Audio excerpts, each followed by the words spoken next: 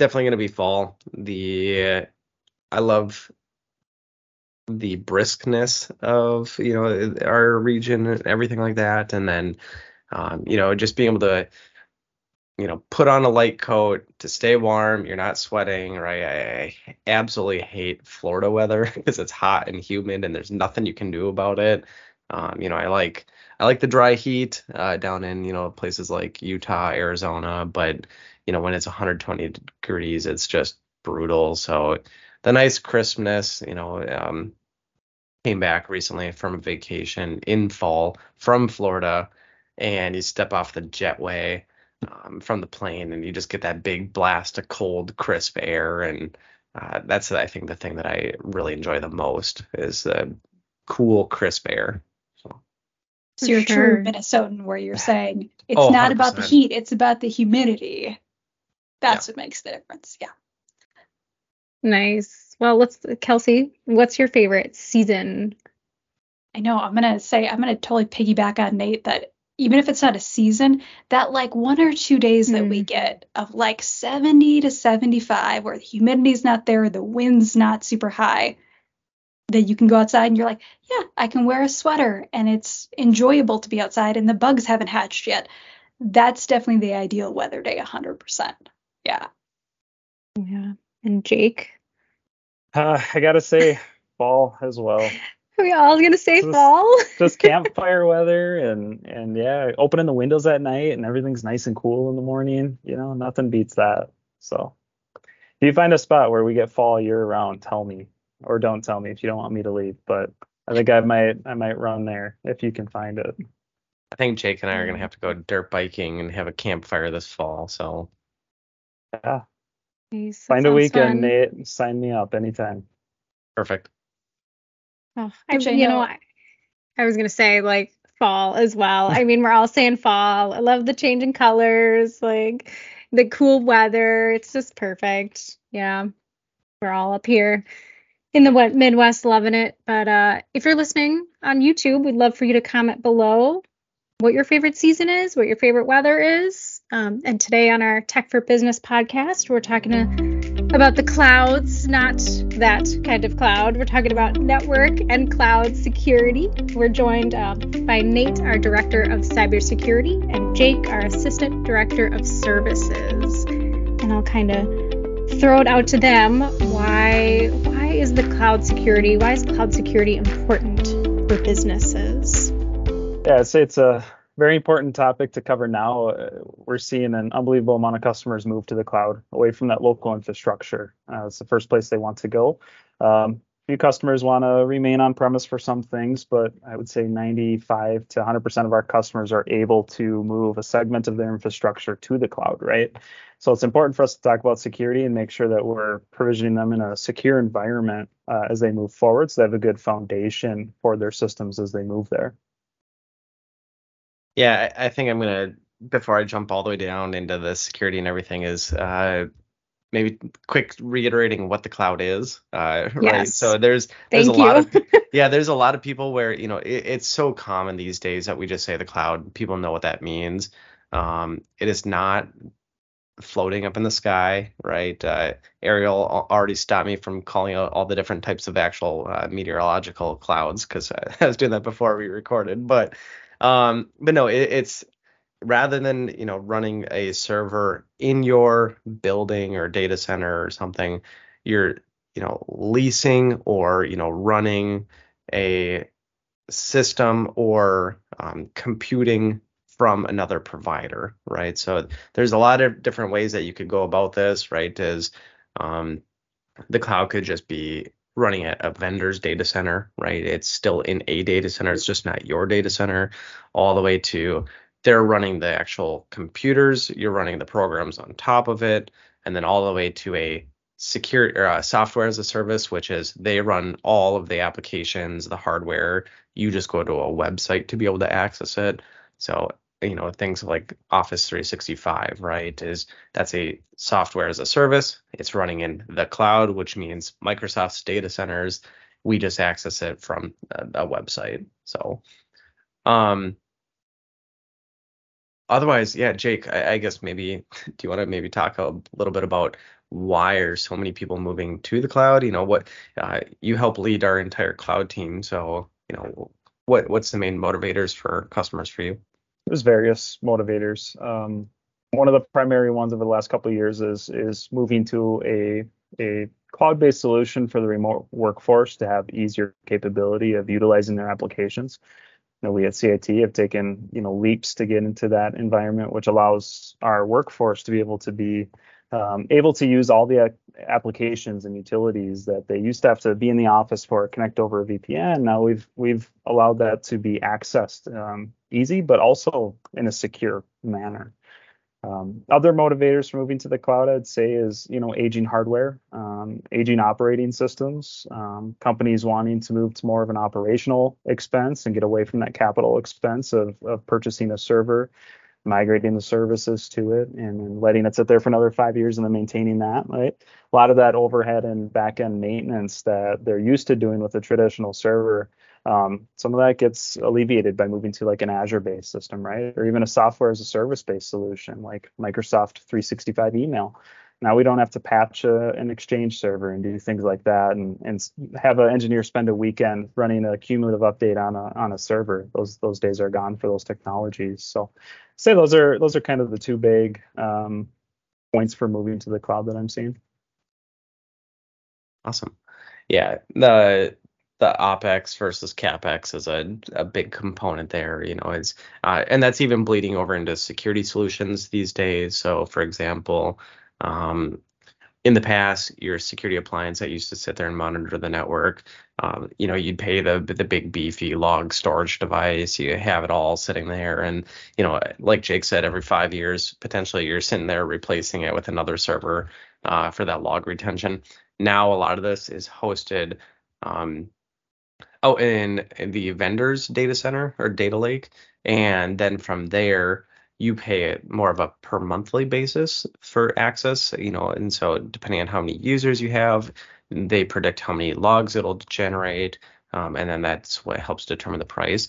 So even security now is becoming very predictable in pricing. So as an organization, you're projecting, let's say, 5 to 10% growth. You just know that your security costs and everything else are also going to grow by 5 or 10%. So speaking of that growth, right, along with cloud comes scalability, right? We can provision additional resources without having to purchase additional servers, right? To do that, we can spin up multiple user accounts, virtual servers, things like that as we need it. And then we can, of course, scale that back too. So we have tax clients, right, or who are running taxes, and they get very busy for a certain period of time. And we can give them larger, higher resourced virtual machines that they can run for that period of time. And then in their off season, we can bring those down a little bit and save on the cost with that. So lots of flexibility with those types of resources. I think that's a great call out that you can go backwards too, right? And start reducing that cost, as long as the value still is there. So one of the things that I wanted to talk a little bit about this is, Jake did a lot of talking about, as the remote workforce is starting to go, now that they're remote, we have more connections coming into the network. So bringing it all the way back, and there's a whole podcast that I go deep into Zero Trust with a few other individuals. Promise I won't bore you here with that, but in the past, organizations had a castle mentality, right? As you had the walls of the building, that was the perimeter. As you're adopting more and more cloud technologies, that perimeter really starts to become a little bit of a quasi gray area, right? Is where is our edge now? And so no longer is it just we have the walls. There's a mainframe sitting in the server room. You have to physically walk up to it, put it in, type in your info.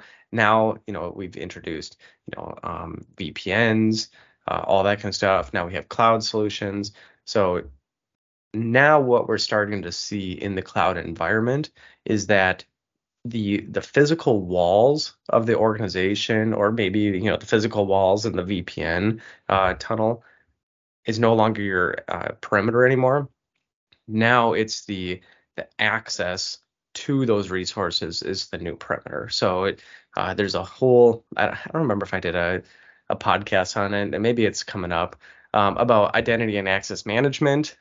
So identity and access management is a whole component about not just trusting that, the user, but, the multi-factor, the behaviors that are happening, tying all that in together, and then making sure that everything checks out before you grant access to, one of these applications. And so now to scale that to, 50, 70, 200 different applications that you have within your environment, you can quickly see potentially where this complexity starts to come.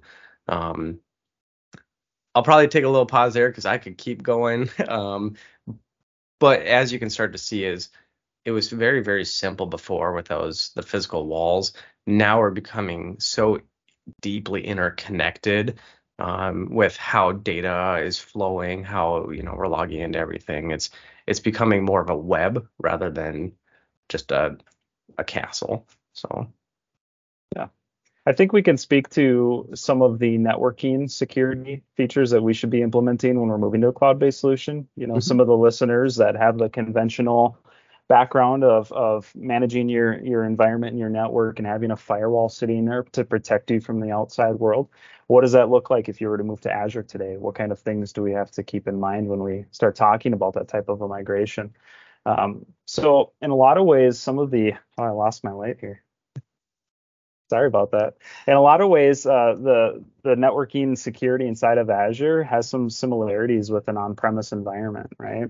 We're spinning up resources. They have an internet connection out, but we also have to sometimes allow internet connections into these servers for various servers that we may be running off of it, web-based servers and things like that. So there's means of doing, web application firewalls to sit in front of these resources. And Nate, maybe I'll let you speak to that a little bit later on. But there's things that we can do in limiting inbound port access to our servers that we have running inside of Azure, making sure we don't have our 443 ports opened up just to anybody in the world because we're testing something. We made it work, right? We have to shut those things down and make sure we're not leaving those holes open to our resources and things that we need to check as we manage these resources moving forward, and just constant security checks on those resources and making sure they're secure. When it goes to accessing those resources, a lot of times we're doing that from an office that you may still have, right? You may still have users that are coming in and still working at your office location, and they want to access those resources, but we want to make it as easy as we can for them to do those things, right? So we can still implement our traditional VPN solutions to connect your on-premises networks to your cloud networks and allow that seamless access to those servers for your end users, but still keep those resources isolated from the outside world so that they can't be accessible from people outside of your organization.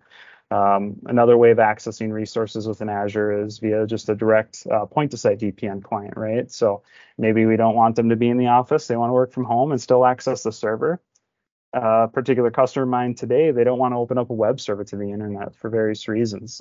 They're not able to put secure logins to this web application just because it's not that technologically advanced to support that with multi-factor authentication. What we're doing this for this particular client is we're keeping that 443 web access restricted to your internal network, and then putting a VPN client on the workstations to directly connect to Azure so they can access those resources over a private tunnel. So there's a lot of conventional technologies that we can still utilize within the Azure space to connect your users. Where we get into more of the modern, username, password, multi-factor authentication things, when we start getting into your software as a service-based solutions, things where you're accessing that via a web page, right? And we need the layers of security on that to make sure that we're safe moving to those. That was a lot. I'm trying to think about where I wanted to take that. Yeah.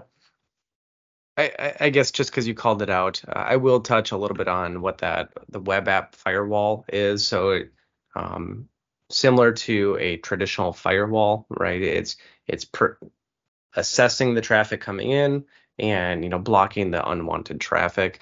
You can take that same concept to your websites. So maybe this is your public website. Maybe it's some type of critical application that you have. Oftentimes what we're seeing in the security space is people are scanning websites all the time looking for vulnerabilities. If you're on WordPress, take a look. There's always some new WordPress plugin that is compromised, or it contains malware, that stuff. Right? It's super critical to keep your plugins up to date. But going back to the WAF, or the web app firewall, is it sits in front of your website. So when someone does try and exploit some of this, right? I'll just take the basics. Maybe you have a little SQL database on the back end containing customer info that you're collecting, right? Please give me your email address, password, all that stuff, and then the database stores it. There's attacks called like SQL injections, where you can try and get the database to provide that data back to the attacker in an unauthorized way. Well, the web app firewall is going to see those types of attacks, and before it goes to the website, the firewall will deny that traffic while still allowing, this traditional approved behaviors on your website. So really, really powerful stuff. Here at CIT, it's been a little bit since I last looked at it, but I believe we're blocking close to 2,000 attacks a day on our own website, right? And we're not a big company, but it's just constant, right? So oftentimes bots are just automated computers are just running across the website testing to see if there is something vulnerable out there. So otherwise, maybe one of the other things, just from a networking standpoint, there's some really cool tools coming out. As organizations continue to shift to the cloud more and more and more, and specifically related to networking, is the wireless access. So there's some really, really cool stuff that's coming. So here at CIT, again, we're getting rid of all the servers on our network, right? And so one of those servers is, how do you grant access to the wireless network? Well, one of the next evolutions, and in terms of maturity of an organization as well, is getting to certificate-based authentication. And now there's solutions out there that they'll run that server up in the cloud, and it'll integrate with all of your other services to be able to push this certificate out to your devices. So that way that these are trusted devices. And then when you try and go access the wireless, it already shares that certificate with the wireless, and so it can automatically log in. What that helps you do then is you're only providing that to your trusted devices. You can start pairing that potentially with the user that's logged into that system. If someone was known to be compromised, you can revoke that certificate. They no longer have access. But then at the same time, you've reduced all the concerns of some sitting in the parking lot, brute forcing your password, trying to get in. So, as we're talking about things like the finance, the healthcare, right? You guys are, if you have wireless, it is heavily audited. They don't like people just having a pre-shared key then you could just grant access to one of the patrons or, the customers to come into the network and access the internal network. Taking even the traditional server infrastructure for that level of networking is all moving to the cloud as well. And it's very, very powerful. And which then ties back into security as well. So I was going to say really quickly, I'm just going to interject because, right, loved all of the tech talk. For somebody who doesn't work in that every single day, and maybe for a few listeners who are not technical staff, but maybe that's not on their plate and they're going, okay, yeah, I want to use Office 365. I want to start using that. What does that look like to first get started? And then how would you even know to implement all those security things? Because, right, I get to learn about all these tools from you guys, but how would other people know which tools they need? So I would say Microsoft is starting to get ahead of this a little bit, and they're enabling things called security defaults on their tenants moving forward, right? And having multi-factor authentication isn't as much of an option anymore because Microsoft is enabling this on the tenants by default, right? So they're doing levels of that sort of protection on there by default. Yeah, and I would still say it's great that Microsoft is doing it. Other vendors aren't. Right. And so one of the challenges there. And, here at CIT, I say this all the time, is an effective approach to, just IT in general, or, cybersecurity, is it takes three things to be truly effective. Is the technology that you have has to be the right technology, the processes, and the people. So essentially, it still is going to require someone to know what they're doing and is experienced with the configurations of those to make sure that it's truly effective. And so that's where I'm going to selfishly take this back and say, if you need help, talk to CIT, because mistakes happen all the time, because someone wasn't familiar with how to do something, they roll it out. I just dealt with this, I think, 2 months ago. Customer wanted to go implement multi-factor. They thought they knew. They realized that they forgot to close down a back door that doesn't support multi-factor. Had an account compromise as well. And again, that comes down to, we know that because we do it all the time. Mm-hmm. And I guess the last thing that I'd say about this is, there's a organization out there called OWASP, OWASP. What they do is they measure kind of year to year, over a couple of years, what are the top 10 security risks to web applications. So as we're talking about the cloud, so in 2017, it was very on-prem focused. In 2021, when they released this, everything really started to change around. And if I pulled up a picture of it here. Number 1 jumped all the way up to broken access control. So again, granting access to those cloud infrastructure, talking about the identity as your new perimeter. Number 4 was brand new. It jumped all the way from something below to the top 10, was insecure design. So as Jake is talking about, how do we move you from one place to the next? There's an architecture that comes with that to make sure it's done properly and securely. So that was brand new. And then number 5 was security misconfiguration. So I think I read somewhere where within Microsoft, if you wanted to get into all the different configurations, there's hundreds of thousands of settings to go through. It's massive. And that's just Microsoft. Now you take it to the other 80 applications that you own, you can get really, really deep into the weeds. But as we can see, there's a giant shift to people are deploying things in an insecure fashion, and they don't go through all the settings to ensure that it's locked down properly. Tying that back into, it now takes a village to be able to truly manage your IT. You can't just do it alone, right?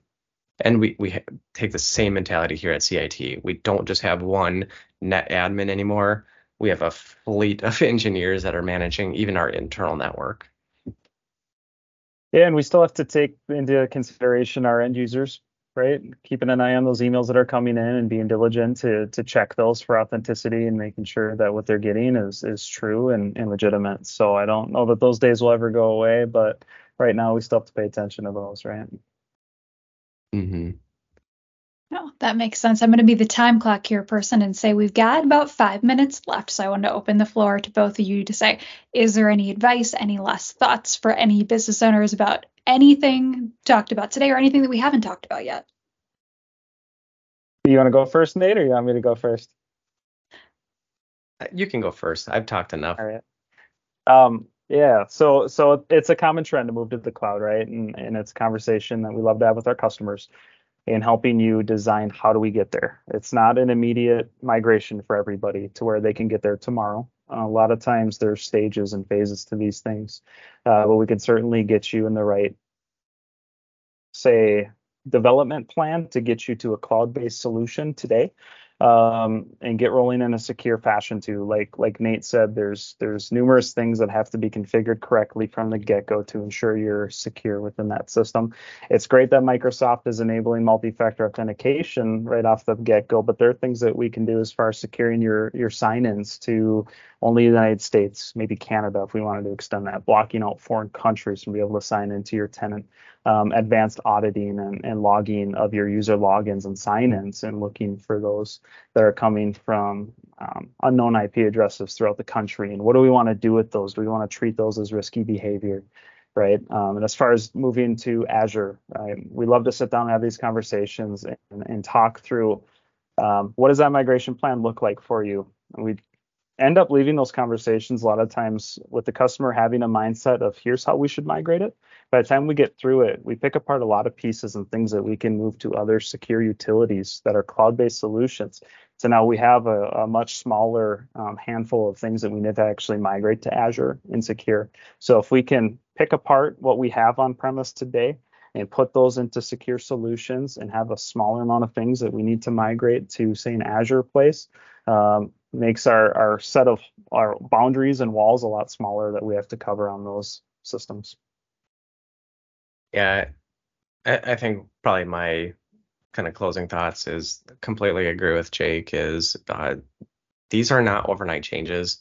Here at CIT, I know that we've had at least 3 years since I remember being deeply involved in it, planning our very, very heavy cloud security focus.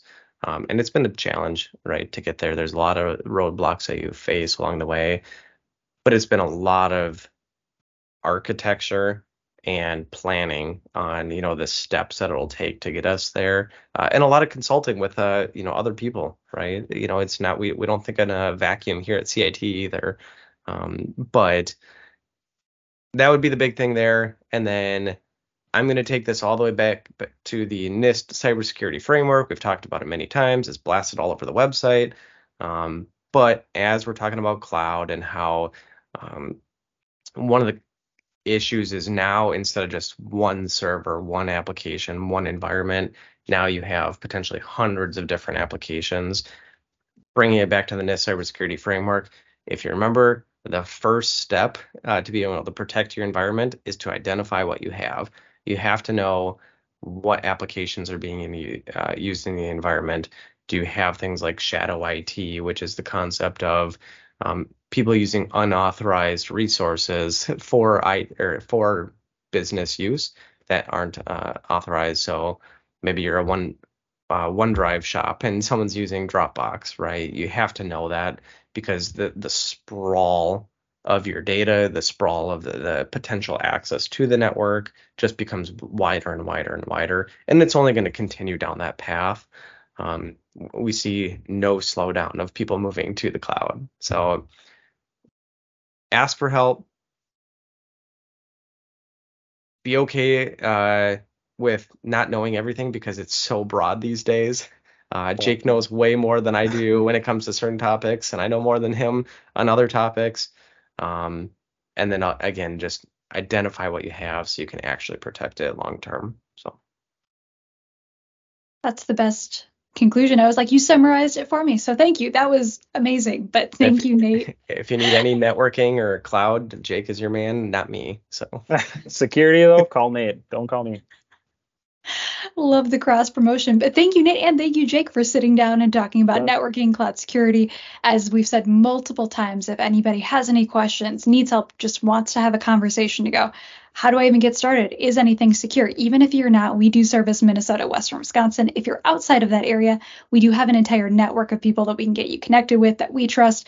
That's just one of the people, right, that we reach out to say, hey, what is everybody else doing in the space? So we've got connections. By all means, reach out. You can find us online at cit-net.com/podcast, which shout out, we now have a newsletter subscription out there. So if you want to get first dibs on new episodes, that's my marketing spiel. Go out there.